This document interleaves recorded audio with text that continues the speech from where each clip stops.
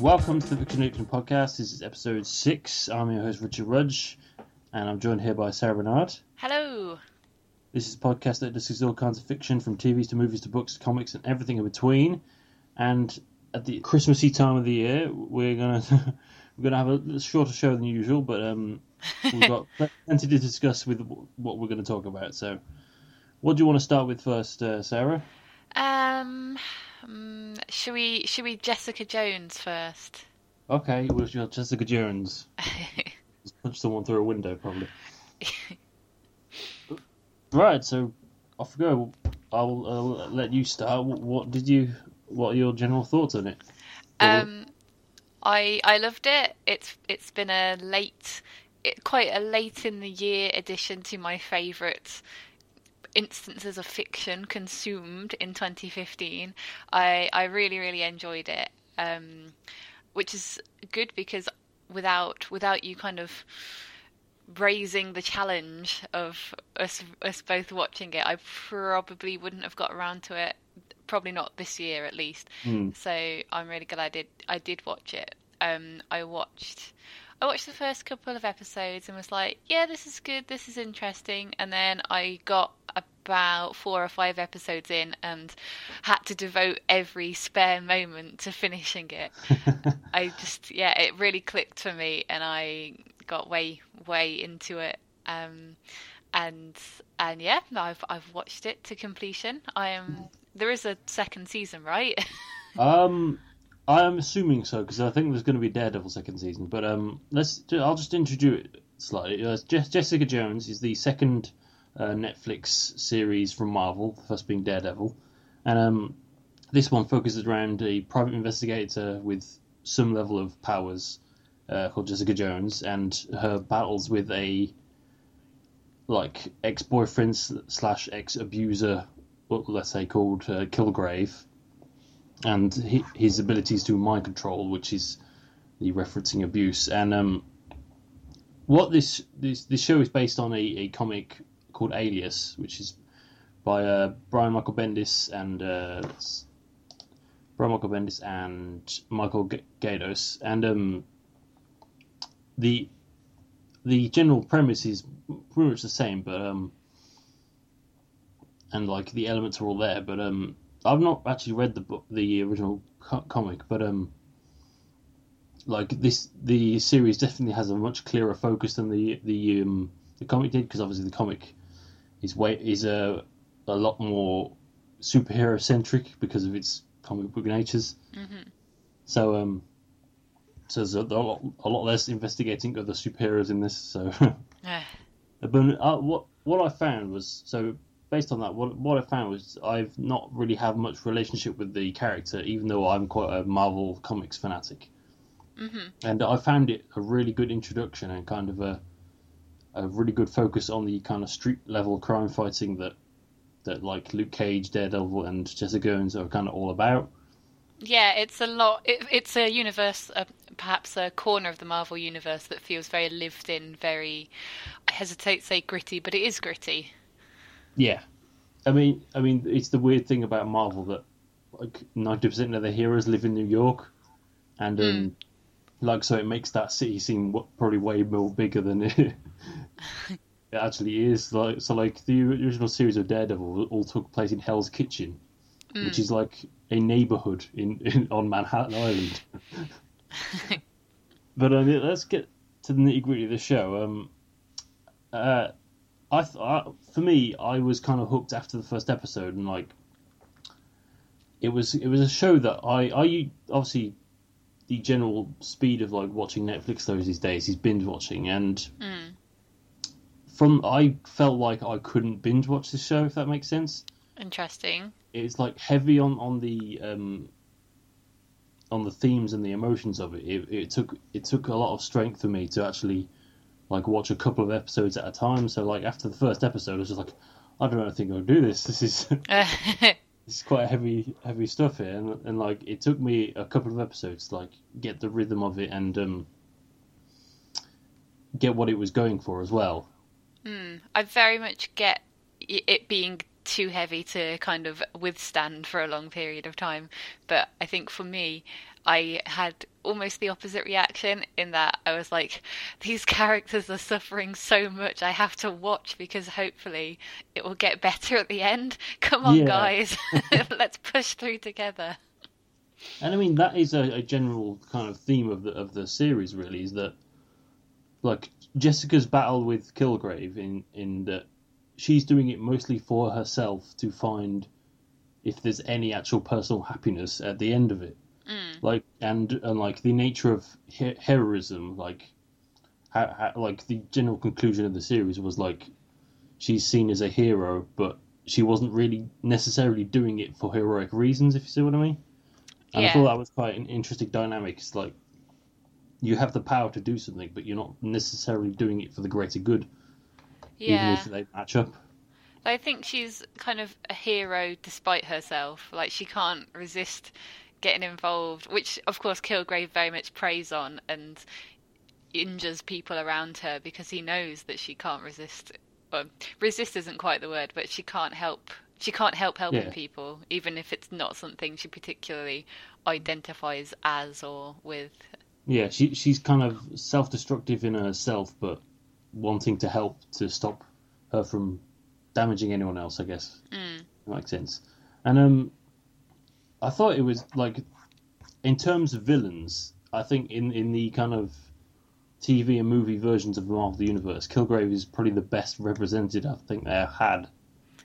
Oh, best represented as in As in, like he feels like a fleshed out villain and represents like powers and is like distinctly evil in a very unique way. well, I think he's evil in a very, very human and realistic way, even if the mind control is not human and realistic. But Yeah, the kind of the dynamic between him and Jessica is one that would definitely make sense and ring true without superpowers. yeah, yeah. And I thought that was the power of it. There's a lot of discussion with kind of superhero books about like what does the metaphor of the superpowers mean to the real world. So like if you look at like the X-Men, there's like a parallel of like racism and segregation where over the years the kind of metaphor has kind of loosened a bit and it's just about X-Men fighting other mutants and Yeah, the kind of message of against racism isn't there anymore yeah. in a certain sense, whereas this felt like it ran true through the whole series and I think with like the yeah, sorry, go on. with the X-Men, it's gone on so long that X-Men now reflect X-Men rather than the the rest of the world. Yeah, It's internalized, but yeah. Anyway, say what you're going to say about and Jessica Jones. and so so my thought was that throughout the series, Kilgrave represents that overbearing, like wanting to control everything person that gets annoyed when something tiny little thing doesn't go their way and just like salt the earth and burn everything because someone didn't do what he wanted, and like that the kind of relationship between her and him and Jessica is very much a kind of annoying bad boyfriend but and girlfriend who knows he's bad but has only ever really felt only ever been in a period of safety with him. You see what I mean? Ha- Yeah, I'm trying to work this out in my head here a minute. So she's a bit self-loathing already before she even met him, and she was very much like there was a certain period where in like when she starts living with him again, where they start to kind of slightly bond with each other, even though she betrays him eventually. Where there's like a tiny bit of like of their relationship there, where she's ever had a tiny bit of happiness, but then she has to like think about that, and that's like the part where he draws her back in, kind of where there's a sliver of like happy life, but you have to put up with like 90% of horrible stuff. See what I mean? And yeah, I see what you mean. I'm not sure I ever bought her ever going back to Kilgrave. Mm, I would have been disappointed by that because Yeah, it's so clear that it's an abusive relationship. He is an awful, awful human, and David Tennant yes, is really great in that role. I really yeah, enjoyed it. I actually, yeah, I kind of appreciated all the moments where it would be kind of, she'd understand, she'd kind of see him as a person almost for a moment, but then she would just turn around and shout at him and be like, "You're an idiot! How could you believe that mm, I actually have any sympathy for you?" And she's kind of yeah, shouting at the yeah, audience as well there, like, "Look at yourselves! Don't sympathise with David Tennant, no yeah, matter how charming he is." yeah. I mean, what I was trying to say there is like how every kind of those relationships start is for a reason outside of mind control. Those relationships start, and you always think about how like an abusive relationship at the very beginning is always going to be good, and like you hold on to that beginning point Mm, as mm. like a measurement of the whole relationship, I suppose. Yeah, yeah, I see that. And I Yeah, also think what is done extremely well is how absolutely convinced Kilgrave is that he's in the right and that he's a good boyfriend to Jessica. yeah, And, and that his love like overrides everything he did. yeah, and he just doesn't sway in that vision of himself as a reasonable person, and that's Yeah. chillingly realistic, but Mm. again, very well played. Yeah, very well acted by him, and like you saw kind of the the pain in his eyes, but also the kind of broken psyche that led to him thinking that Yeah, in things he does. So, and like obviously the troubles with his parents and the relationship he has with them, like and things like that. So he was more fleshed out than a lot of like in his own backstory as well as Jessica's of like the road he's walked down essentially. mm. I feel that about some of the supporting characters as well. Like Trish, for example. I really Hmm. like Trish. She's one of my favorites.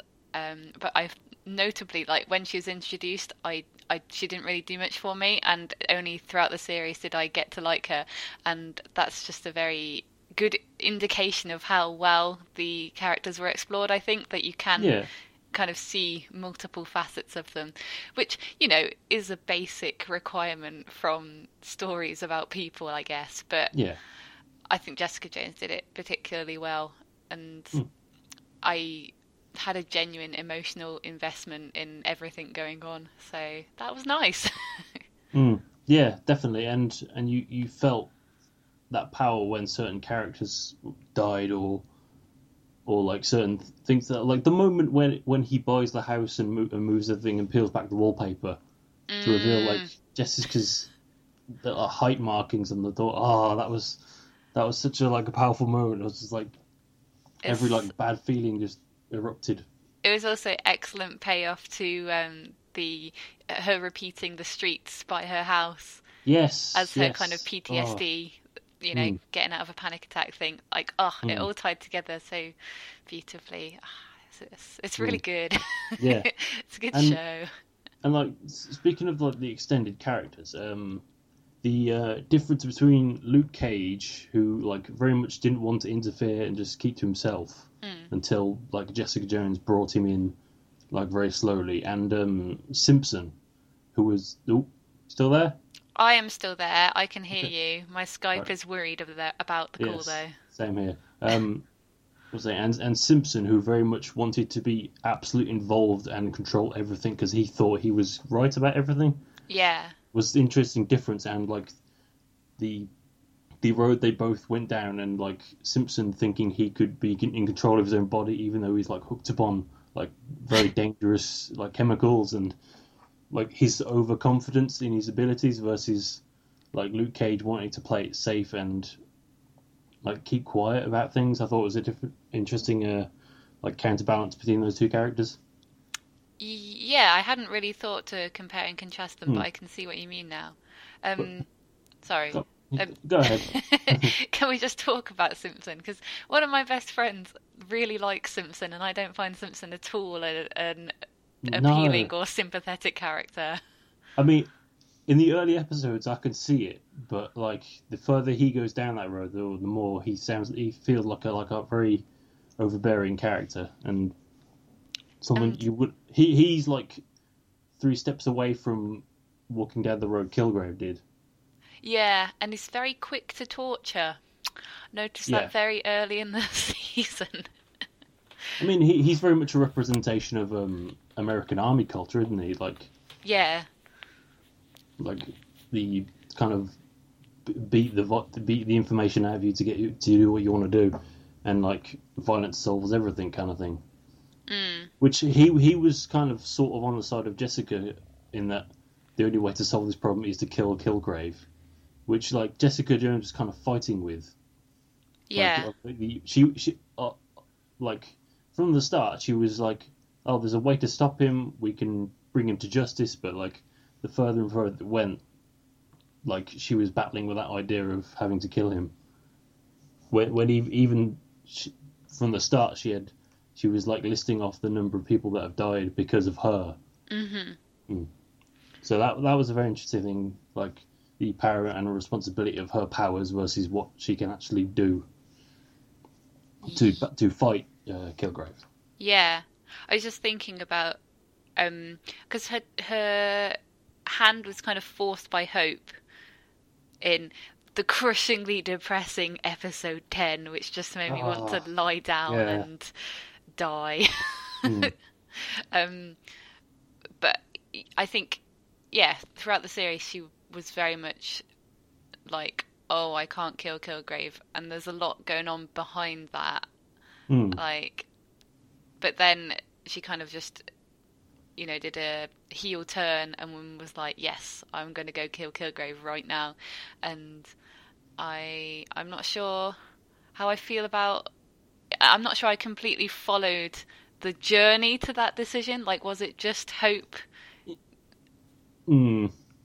Was it a point of no return, and yeah, and is it like would there have been any other option? I mean, the one like plot hole that I felt happened throughout was only revealed like at the end where Trish is wearing headphones, Mm. and why couldn't any of them be wearing headphones before that? I don't know, but Like, it's the one hey, thing. this is a great idea.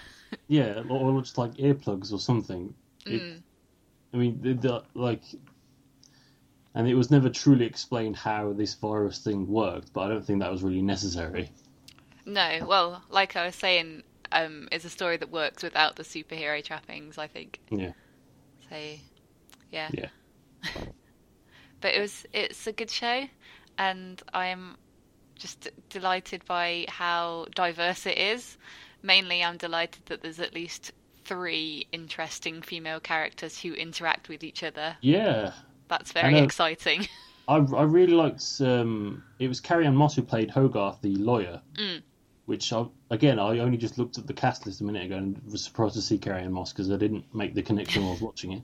But she played, yeah, her character is really interesting because while she was only a side character, she was very pivotal for certain moments of the story, and like that showed like another. It was like another metaphor for like controlling relationships Yes. because she was the moneymaker of the relationship, and like as soon as like she's seen to be found or like, basically found out to be like over controlling and overbearing, that's when her control like started to be slipping. Hmm.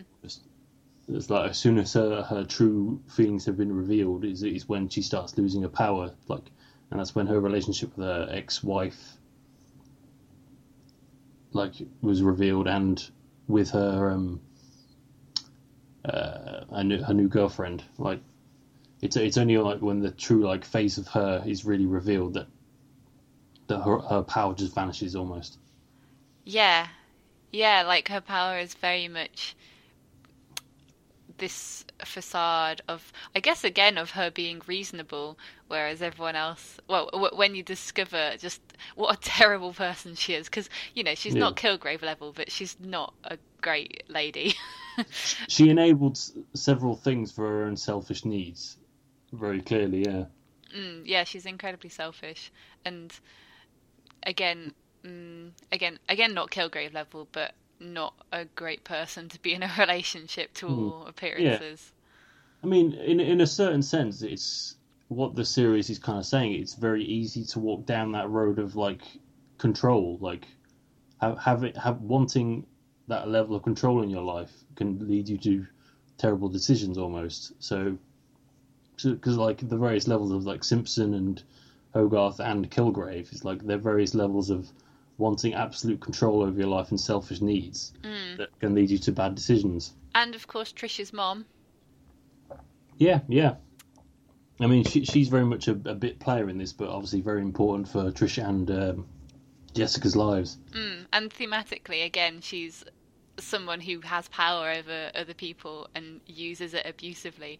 And very much, I think perhaps more than the others, well, I suppose some of the others die and stuff. But you Hmm. see, it's on a different level of kind of consequences in that she doesn't get to have functional relationships with her children because Yeah. she she abused those relationships, and it's Hmm. which Jessica Jones is a very grueling portrayal of several abusive relationships, which is Yeah. why it's hard to watch, Hmm. but worth watching. And for me, Jessica was an interesting character to watch, and on sometimes her dialogue got a bit too cheesy. I want to say it was a bit too like overbearingly aggressive, maybe Mm, sometimes. But she is very much a character of like single desire and wanting to like find a solution to it. So and she was very much one of action and not thinking things through because obviously she's so determined to get like a solution to her problem. mm. So she was often very like almost like cartoonishly singular minded. But I mean that played off quite well in the show. So it's only a minor point. Like certain points where the dialogue just felt a bit too like comic booky almost. But Imagine. but that that comes from a certain place, obviously. Yeah. I think she gives the impression that she just doesn't really want anything except for everyone to leave her alone, and there's one person who's never going to leave her alone, so she needs to sort him out, and then she can just go back to being Jessica Jones and everyone leaving her alone, Yeah, yeah. which I can get behind. Which yeah, it's like I thought when I was watching, is like it would be quite tough to be her friend, but then she doesn't really want to have friends anyway. So it's Mm. But that makes her relationship with Trish, I think, particularly effective, as yes, it's the one person that she will let in, even if she's extremely annoying to be friends with. Jessica is not Trish. yeah, and her relationship with Luke is quite interesting as well. I Mm. felt because obviously they bond over having like secretly having these powers and like having wanting some sense of justice, but then obviously it's broken apart by her revealing that while controlled by Kilgrave, she murdered his wife. Yeah, not great. Not a great move. Yeah, and I mean and he was like smartly used because he wasn't really in the show much, and because of that, obviously he stayed away from Jessica even more Mm. because of her revealing that, and he was used sparingly because he is like, well, Jessica is powerful in a augmented strength and whatnot. He's literally indestructible, Yeah, more or less. And I thought it was really interesting how they played off his powers with actually his human limitations. So, like in the final two episodes, when he gets shot with a shotgun, like yeah. obviously because he has unbreakable skin, he had like a severe concussion instead, and like and then you have to like then there's interesting like play off of how do you actually treat a man with an unbreakable skin when he has a severe concussion. And we get both the lovely Claire from Daredevil and a horrible eye trauma moment. So, Yes. Oh, way. yes. Oh, yes. And that was a really good like connection between Daredevil and Jessica Jones. Just having that one character who more or less was like the most truest hero of the series, where she's acting so selfless like to help out complete strangers. And she's seen it all before, which is it's always a fun sort of character to have where everyone's like, don't panic. And they're like, I'm not, this isn't a big deal to me. Like, calm down, guys. Yeah. And you, as the audience, you know the dramatic irony because you recognise the character. That's always good fun, I think. Yeah. And that's a good playoff by having these two network series that built on each other in very, very minor ways, but it's like a key connection that is going to keep building the more of these series they do. Well, like you say, it's all they're all in New York City. They probably should bump into each other now and then. Yeah, and literally the same hospital. Yeah. So, yeah, Daredevil's pretty down the road fighting off mafia guys. But yeah, obviously they've put some key points for a next series where they're revealing like the nature of the origins of Jessica's powers, which obviously that's a tiny bit where Trish's mom comes in and the organisation that Simpson was part of. So they're going to build on that in future series. But the other three series they've still got to go are Luke Cage, Iron Fist, and at some point they're all going to join together to become the Defenders. So I'll be interested to see what they do with Iron Fist, particularly because he's kind of a odd character in the modern context. Yeah, I've never heard of him. He is a tech billionaire turned kung fu martial artist. One of them, hey. Like gifted with like mystical powers of the Orient or whatever, like it was called back in the day. And so I wonder what they're going to do with him in a modern context and in a like realistic setting, because obviously he's existed in the comics and they can play off that in a certain way because it's not a real world. But like seeing him next to like his costume is very much like like 70s kung fu master. So we have like the slippers and like the open shirt, and like even like if you like the look of Luke Cage when he was originally drawn in the 1960s was like a silk shirt and like disco outfit basically. I feel robbed now. Compared to what he looks like now, I'm assuming that transition is going to be made. What could have been? like I was so happy when he said "Sweet Christmas" because it's his kind of catchphrase, and I was just wondering how on earth are they going to fit this into the show, if possible. But he manages to say it twice, even I think. Oh, excellent! But yeah, and the original incarnations of Luke Cage and Iron Fist, they were a team together, and they were called the Heroes for Hire. They were like one of the first superhero teams that actually demanded money for their services. But like a kind of moral like conclusion to all these stories was that they didn't eventually charge any money. They were so rubbish at their jobs. That's not how capitalism works. Yeah, but I assume at a certain point, all these characters are going to team up in one series called the Defenders. But on we'll Netflix. Yes, because if you search Marvel on Netflix, they're all there. Just not have any episodes attached to them. Oh, okay, that's exciting. Yeah, so that will eventually be a whole thing, and I assume by the end of next year we'll have 2 other series to talk about. Whoa. Yeah, I mean, it's a bigger point because I think Netflix have really cranked up the speed of the amount of series they're putting out. Well, they do. Sorry.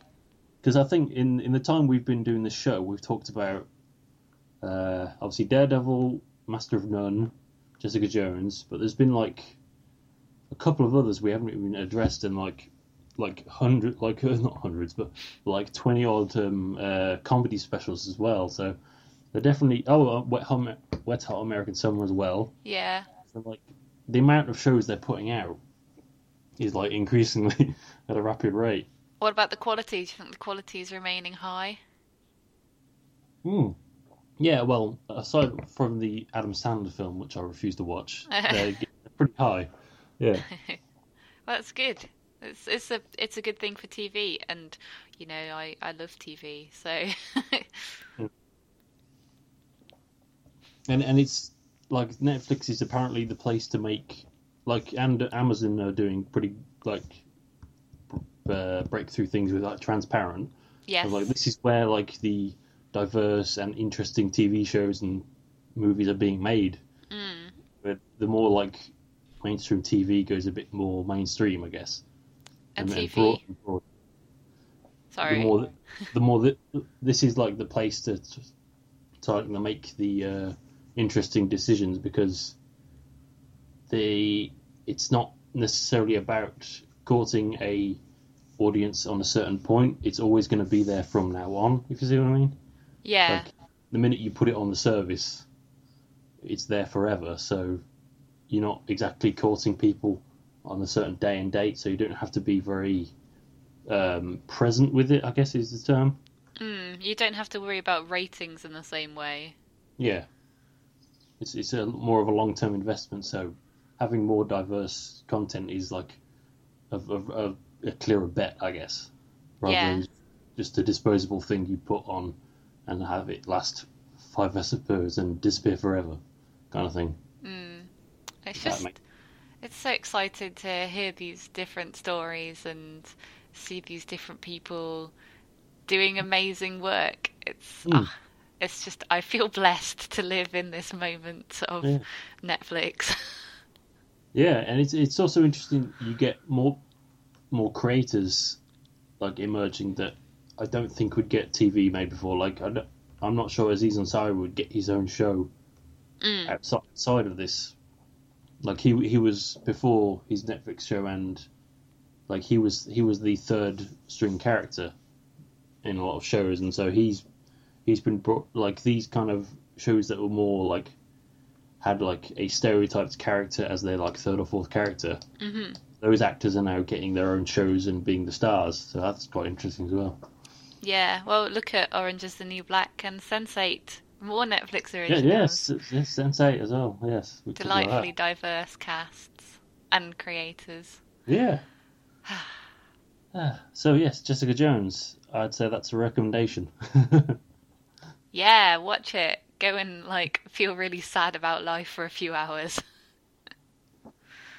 But it is quite, like, just to bring it back again. I'll carry on this conversation, but it is quite funny in certain points, I thought. It is very funny. Yes. Okay. So the other like tiny little film we'll talk about today. It's a bit niche, you might not have heard of Yeah. it. Yeah, it's just a tiny little thing called Star Wars: The Force Awakens. I'll say, not the original. Yes, yeah. Not talking about the 1977 film, no. So we've obviously both seen it. Yes. I've seen it twice. Twice. Oh, you're beating me there. I really want to go see it again, because it is one of those films where the hype and precedent of like seeing it the first time, like you'll be overly critical or like focus on certain things, and then seeing it a second time just wash it over you. Yeah. You probably get a better feeling of the film. But so obviously it's the seventh Star Wars film if you're counting the prequels, which many people don't. Many people only consider the first two Star Wars films to be the proper Star Wars, which is a fact. Growing up as an adult astonished me, really. Which one is discounted? Return of the Jedi. Like, people see, like, certain factions in the world see it as like the starting of the merchandising of like the apocalypse of Star Wars. I can see their theories of, like, obviously the opening scene in Jabba's palace is like hundreds of like different like Muppet characters, and like the Ewoks obviously is like kidifying, and I can see it, but I love that film because it's the first one I watched. And it was I had that on VHS as a child and watched that over and over until I only saw like the first two when I maybe was a teenager. So I have such a stronger connection with the Return of the Jedi than any of the Star Wars film. That's interesting, because this is probably, I'm going to get, because I don't know Star Wars very well, I'm going to get it wrong now, but I was watching an interview of Oscar Isaac yesterday, and he was saying almost exactly the same thing, that Return of the Jedi is his favourite because it's the first one he saw. He saw it in the cinemas, and yeah, you just can't divorce the film from his emotional connection with it. So Yeah, yeah. that's entirely true. I think Empire Strikes Back is a stronger film, Mm.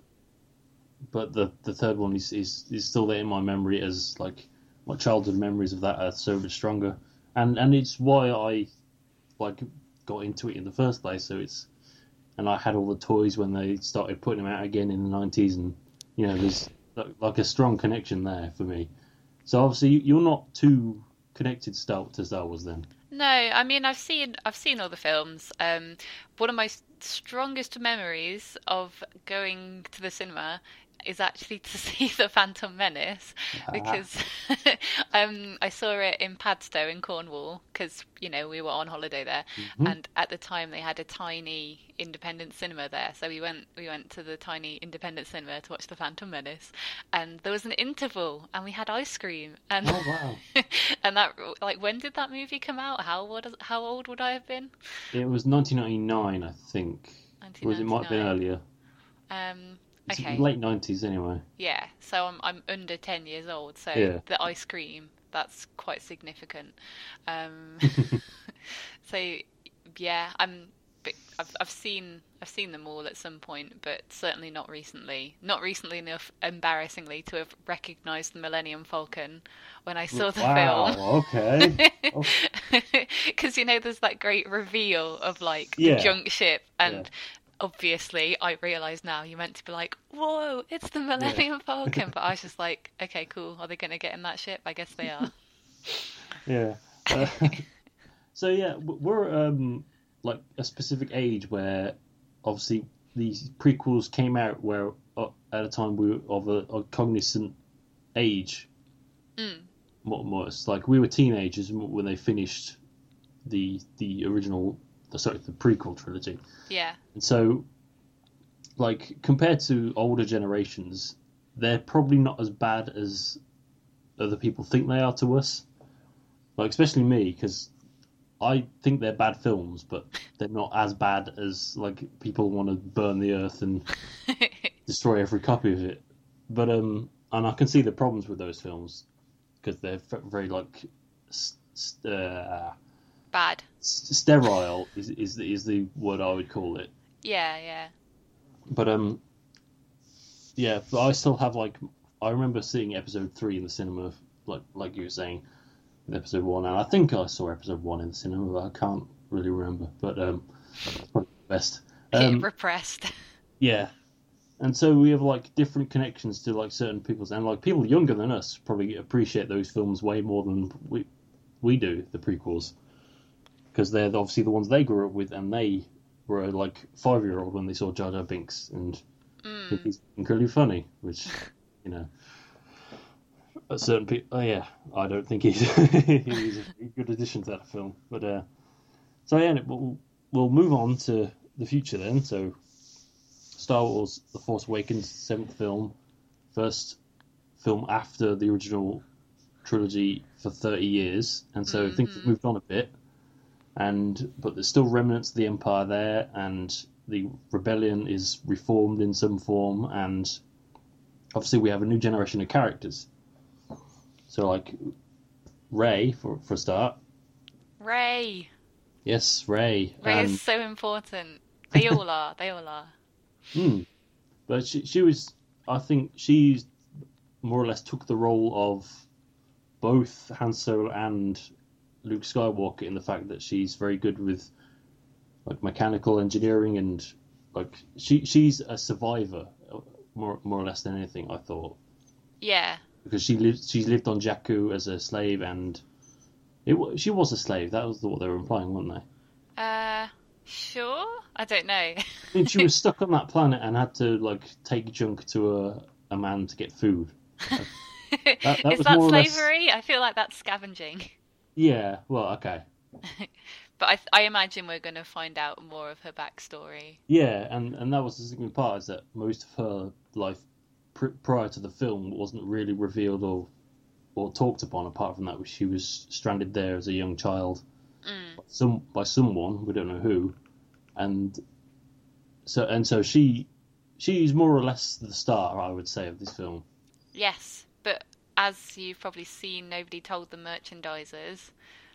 So, Yeah. I mean, um, I've been eyeing up a Lego speeder, raised Lego speeder for a while, so there is stuff there, but obviously, yeah, I've just seen lots of, pictures of toy sets with no Ray in. They've got Finn, they've got Poe, who's in it for like 10 minutes, but yes, and yeah, it's a weird decision, but yeah, but I think obviously, it's not the same situation, of course, but it's a bit like Frozen, where they just were not prepared for the demand yeah, for merchandise, and so yeah, yeah. that's the sort of Next thing, yeah. Christmas, you'll be able to buy all the Ray dolls you want, and I will. Yes. But yeah, so obviously then we have the other main characters are more or less Poe Dameron. He kicks the film off, but he's in it for like 15 minutes, which I thought was a weird decision considering like the iconic nature of like the X-wing, and like his actual role in the film was quite important. That he's the guy bringing the map of Luke to the rebellion, which again, so this film mirrors the original Star Wars quite a significant amount, and that's the one part which didn't really make sense to me, is that why they are looking for Luke and why it's as important as the information of like the Death Star plans in the original. Like Also, go on. also Luke is just hilarious. Like, I'm leaving. Goodbye. Here's a map to where I am. Bye. Yes, and this R2 droid will magically turn on right when the story needs it to be, and reveal the last part. Apart from that, like story overall, I thought was quite good, and like brought in like the characters together in interesting ways, and like reformed that like group of rebels like in a cool way, an interesting way. Like Finn's like meeting of Rey, and like his story of like being like breaking his protocol as a like trained soldier, and not wanting to be that anymore, and trying to basically just get away from the Empire. He didn't necessarily want to be a hero. Yeah. He just wanted to get away from the Empire, but make things right, because he eventually got Rey captured, basically. And he was quite interesting because he didn't want to be either. He just wanted a new life for himself. And so he was kind of the one item that didn't like mirror the original film, so he was just inherently interesting to me because of that. Finn is, yeah, he's very appealing. I think he's played wonderfully by what's his name, John Boyega. Boyega. Yeah, he's just very charming. I'm very charmed by all of the new characters, but Yeah. it's just very funny. Like all of his stuff. Like, yep, I'm from the Resistance. This is what we look like. Yeah.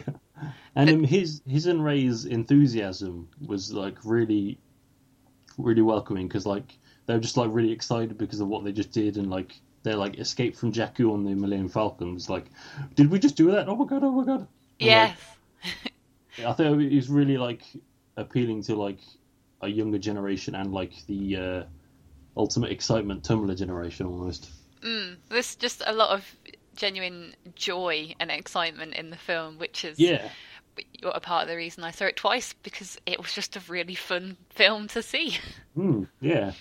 And like, let's talk about Kylo Ren then. Yeah, So, the opposite emo Kylo Ren. Yeah, the opposite of Joy. I thought he was really interesting as like a villain character who's like barely in control of his own like emotions, and like but super powerful in what he can do. And like really like twisted about by his like relationship with his parents, Han Solo and Princess Leia, or General Leia, or whatever. And like the like mystery of like how did he like become the man he is by being brought up by Han and Leia. Because And, that's a whole bit that we haven't seen because of the 30-year time Yeah. jump. Yeah. And like I don't think I think we might see bits of that in future films, but I hope we don't see too much of it, like, because then we get into prequel territory of like revealing too much of things that you don't want to know, basically. Yeah. Do you But yeah, think? go, Sorry. go on, Do you go on. think we're gonna get a Kylo Ren redemption arc? Maybe, but maybe not, because like him again, spoilers. Him killing Han Solo, I think, was his ultimate dive deep into the dark side. That was Like, not, yeah, a great yeah, thing to do. that was his absolute turning point. He can't really go back now, I don't Mm. think, because like in that conversation they had on that in that moment, where like for me it danced back between forth of like him wanting Han Solo to kill him there, and like him obviously offing Han Solo. Hmm. He was like at a turning point where he was just like he was battling like with his emotions before, but it's like I have to make a decision here of which way I want to go, Hmm. and like ultimately he chose the one way. Oh, And I thought, Kylo Ren. yeah, and I thought his the he's like, if you compare his arc to Ray's, Ray is very much a survivor who's like experience and life have like made her be able to survive and have all these skills and ultimately be able to develop her skills of the Force Hmm. when they eventually arrive to her. Whereas Kylo Ren was born and trained by Luke and his academy, but then like threw it all away when things didn't go his way, and it's very much an education versus experience fight between the two, and obviously Kylo Ren's like not experience, education and arrogance, like he took the best of him, where he like when he's given an opponent that is so much naturally more experienced than him, Hmm. and like I thought his performance was really good, and obviously that final battle was really good as well. The final Yeah. sword fight, yeah.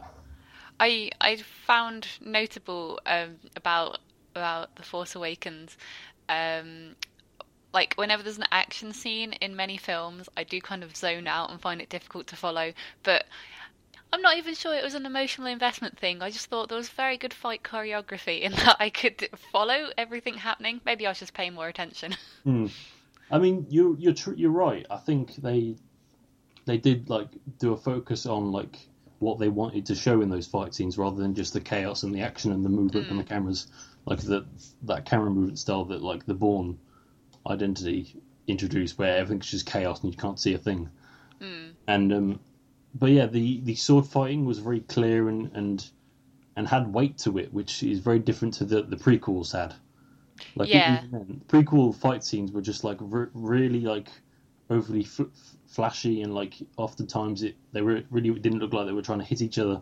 Hmm. And like this felt like the swords had weight to them, that they were they actually like in danger, and like and especially the spaceship sequences, Yeah. they felt very clear. Obviously, 'cause a lot of the times they're on very clear like contrasting backgrounds, like of the desert and the space, and Hmm. so that aided them more so than anything. But there was a very like good clarity to the fight sequences. Mm. Good job, J.J. Abrams. Mm. I And think.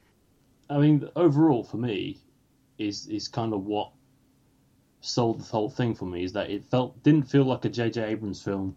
It didn't feel like any other film. It felt like a Star Wars film.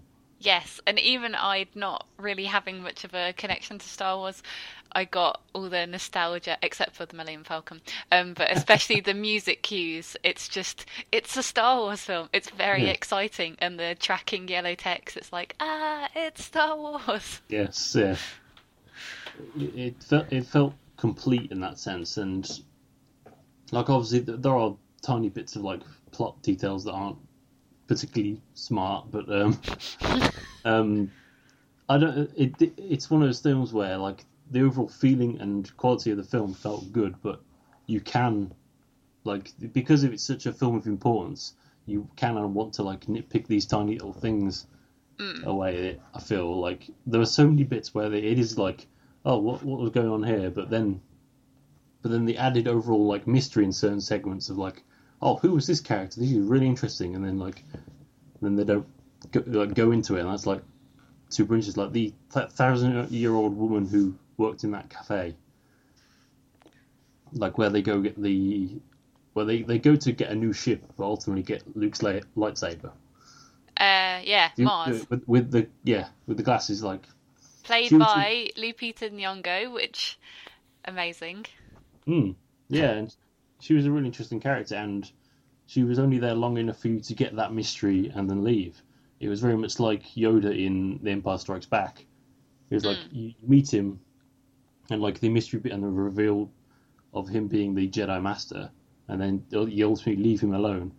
Whereas again, the prequels hammered you into the head that this guy is important, and like revealed too much of him and gave him a lightsaber and did all this stuff, and he was just on screen for too much time, and the complete mystery of him went.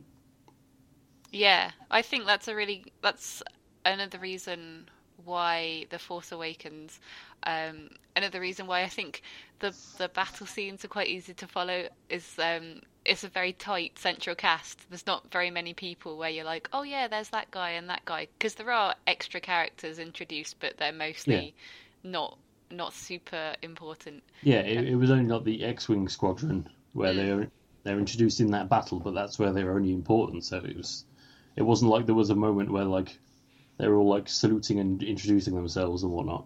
Yeah, you didn't feel too overwhelmed. Because you've got Rey and Finn to worry about. That's about it. And that's the thing. It's a very J.J. Abrams thing to introduce a lot of things to add mystery and never truly explain them. But half the time it doesn't matter. Like Captain Phasma is just there and he's cool looking, but doesn't also.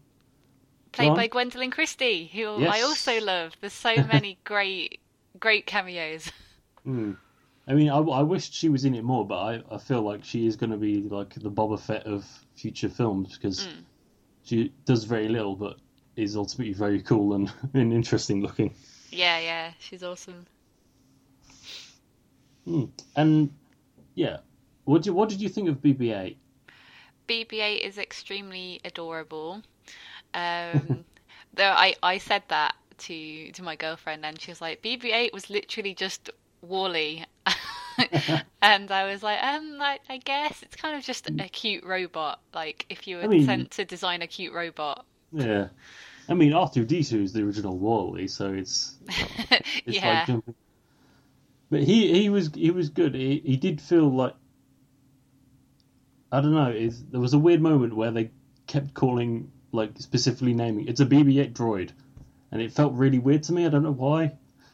Like, it didn't leap out to me. Like certain members of the Empire were just like, we're tracking a BB-8 droid, and it felt so like out of place that they're calling it a BB-8 droid. I don't know why.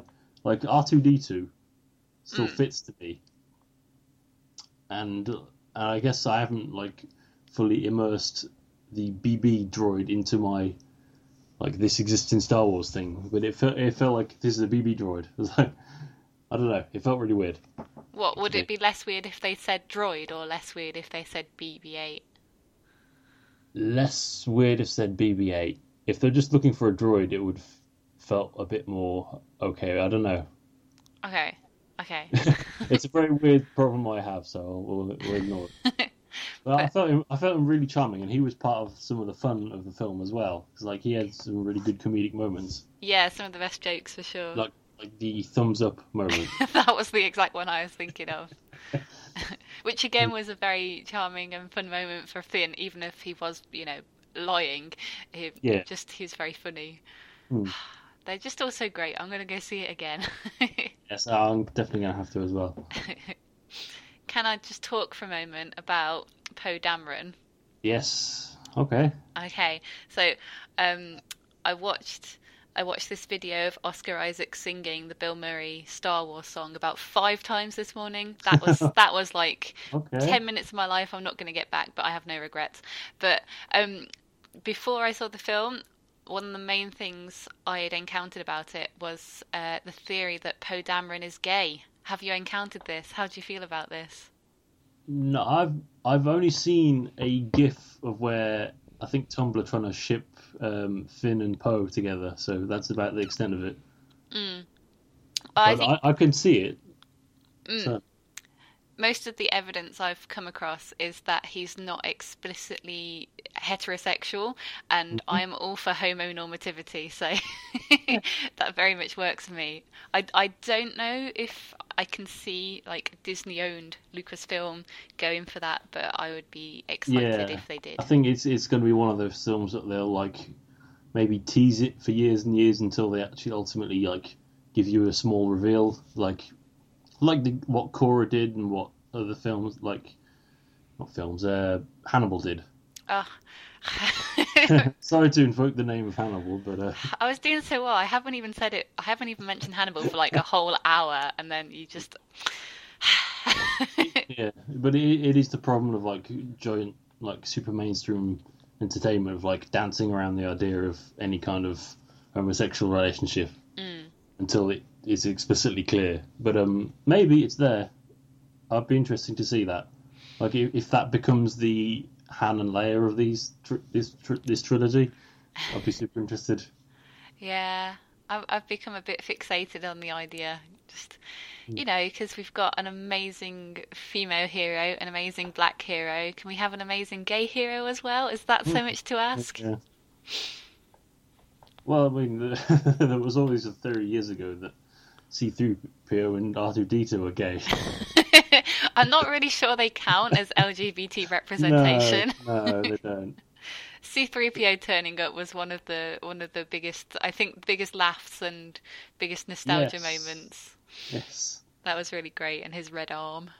yes, and this will bring me to a further point. His red arm is going to be explained in a, I think, now released comic book. Right. Which, yes, that's the thing, and which obviously because Disney own Marvel and they own Star Wars, they can do Marvel Star Wars comics. Hmm. So, but it brings the bigger question of because when Disney bought Star Wars, they kind of exercised a lot of the extended universe books to Yeah. being non-canon, Hmm. which I'm fine with mostly because a lot of it was kind of not particularly great in its kind of world building, and like often it was just like Star Wars, the original films, but just slightly different a lot of the times. Where they're Mm. just like, oh, it's another Death Doomsday machine. We've got other plans for, but what it did do is like bring a lot of like history and extended tiny little things, and like with them having a comic specifically explaining why C-3PO's arm is red. It gives me all those feelings of like why you're making these extra tiny things that no one wants to read, and like Yeah, I think these extra tiny details that are only kind of smart because you can release a comic book.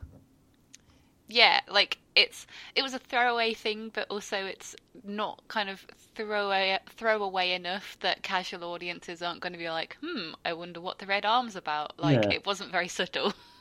it's something that's important to C-3PO, but no one else. Yeah. Which is Like what why made are the we joke talking about funny. this? Yeah, Han Solo doesn't want to know why his arm's red. He's just like he just met Leia for the first time in several years. So it's which again I really liked both their performances, Leia's and Han's. Yeah. And the Leia is the general. That's nice. Yes. That's cool. I mean, I think she was a general, like from Empire onwards. It's Mm. kind of one of those things that they didn't really explicitly say until like the new films. But like again, they called her princess until like the last of the Return of the Jedi, Mhm. which is one of those things which it's always things that bugged me in those original films, like because obviously the original films are like the format they are, and like the storytelling format is like saving the princess and fighting the Empire and all these like very classical storytelling devices. Yeah. So that's why she was called a princess more than anything. But there was no like evidence of actual royalty apart from that scene at the end of A New Hope where they're giving medals. Mhm. So like it only ever felt like she was called princess for the point of storytelling mechanisms. So having her not be a princess anymore is completely fine by me. but yeah, and in terms of like mirroring the original film, it did bug me a little too much in certain points. It's like when you realize like, oh, they're going to a cantina again to getting a ship. To Yeah. get, yeah, and like certain things like where they're explicitly like mirroring certain points. But then, like again, the overall quality of the film overrid that, so it was fine by me. And again, just the sense of joy. It was Yeah, just probably the most fun I've had at the cinema all year. And, isn't that what it's all about? yeah, exactly. I mean, it's the one thing that I don't think you should take Star Wars in its like universe particularly serious. Like when people do take it so explicitly serious, probably as a result of the prequels more than anything. People did take them quite badly. Yeah, I always remember the episode of Spaced. Yes, I've been Like, thinking about that this whole because obviously half hour. the first series of Spaced happened before Phantom Menace, and the second series happened directly after. So it was, that transition from him loving to hating to Star Wars was brilliant. Doesn't he get fired for shouting at a small child about Jar Jar? Yes, he does. In the comic book shop he works for with Bill Bailey. Yeah. Oh, so we're at about an hour, and I think that's going to do it. I think so too. Yes. So, we'll briefly talk about any tiny little things you're looking forward to the new year. Tiny little things. Um, See, I suggested this as a point of discussion, but I still haven't thought of anything. I am reading a book at the moment called The Dark Days Club, which is out next year, which is Okay. exciting. It's kind of a Regency romance, except for the debutante discovers she's an heiress as well. She discovers that she is essentially a slayer and can Oh. fight demons, and so it's quite fun. It's very silly, but well researched and fun. Okay, So cool. look out for that. Dark Days Club by Yes. Alison Goodman. I mean, for me, next year we're getting another Star Wars film, Yes. Oh my God. Rogue One. So we've got that to look forward to. I'm sure in a year's time we'll have the same conversation. And in terms of things looking forward in 2016, there's a game called No Man's Sky. It's a video game, which is essentially like space exploration, where the entire universe is like procedurally generated. So every planet you'll visit will be completely different and unique to the player. Whoa. And so like there's a basic premise of like, to complete the game you're going to reach the center of the universe, but like the universe is huge basically, and like every player lives and interacts with this universe, but the likeliness of anyone ever actually meeting each other, because it's a giant universe, is like unlikely. But there is also the promise of like, if you discover a planet first, you get to name it and things like that. That sounds like, what console is that? It's going to be on everything, I believe, on like PC, Xbox, whatever. That does Yes. sound exciting. Yeah, so yeah, the premise of that and like the idea of just like flying around and discovering new planets and like fighting like pirate ships in space and kind of things like that. Awesome. Yeah, so hopefully that comes out next year, but game development is a tricky beast, and with something like that, it's like even more trickier. So we'll see. But they've slated it for next year. Yes, I believe so. They have. Yeah. Awesome. I just remembered a very important book that comes out next year that I'm super excited for. Okay. And it'll be like, unforgivable for me to forget, which is The Raven King by Maggie Stiefvater, and it's the fourth book in the Raven cycle, which is an amazing YA fantasy series. But I'm obsessed with it, and I'm going to reread the first three, which I read for the first time this year. So I'm going to reread them next year in preparation for book 4, which is going to be very, very exciting. Cool. Is there anything? Yeah, I was thinking the other day. Is there anything I wanted to actually like re-watch or reread? And the only thing I came up with was the 2000s Battlestar Galactica. I've never seen that, but I have long wanted to.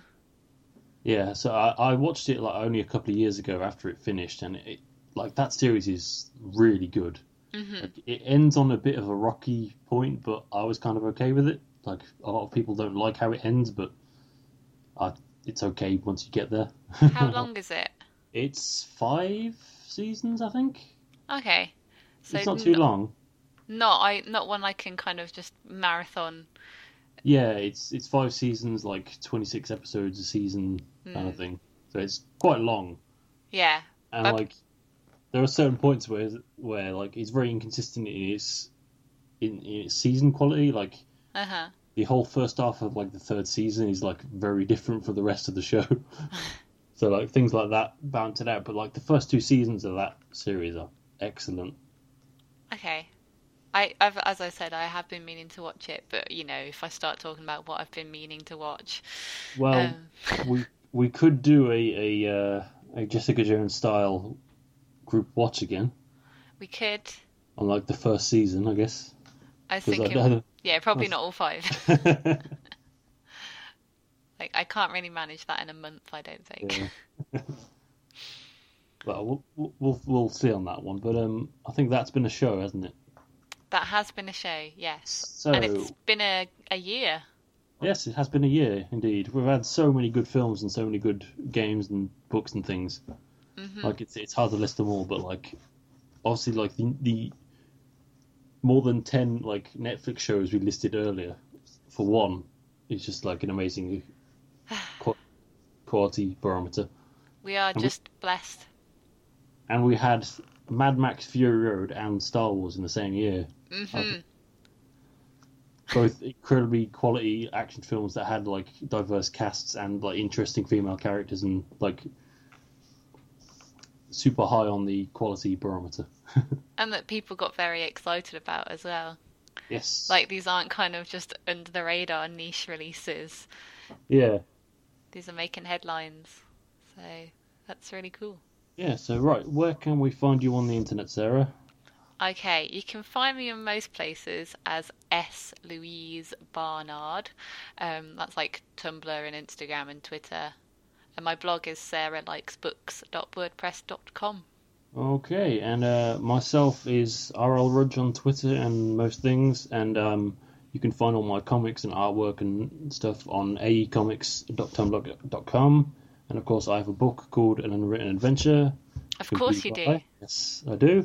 And obviously, I'll be doing lots of Comic Con appearances in the following year, so I'll keep you informed of those. I think the first one is in February in Telford. Exciting. Which is exciting, yes. And you can follow this podcast at Fiction Podcast on Twitter, and I think on Tumblr. But and with that, we'll see you in 2016. Yeah. See ya. Bye.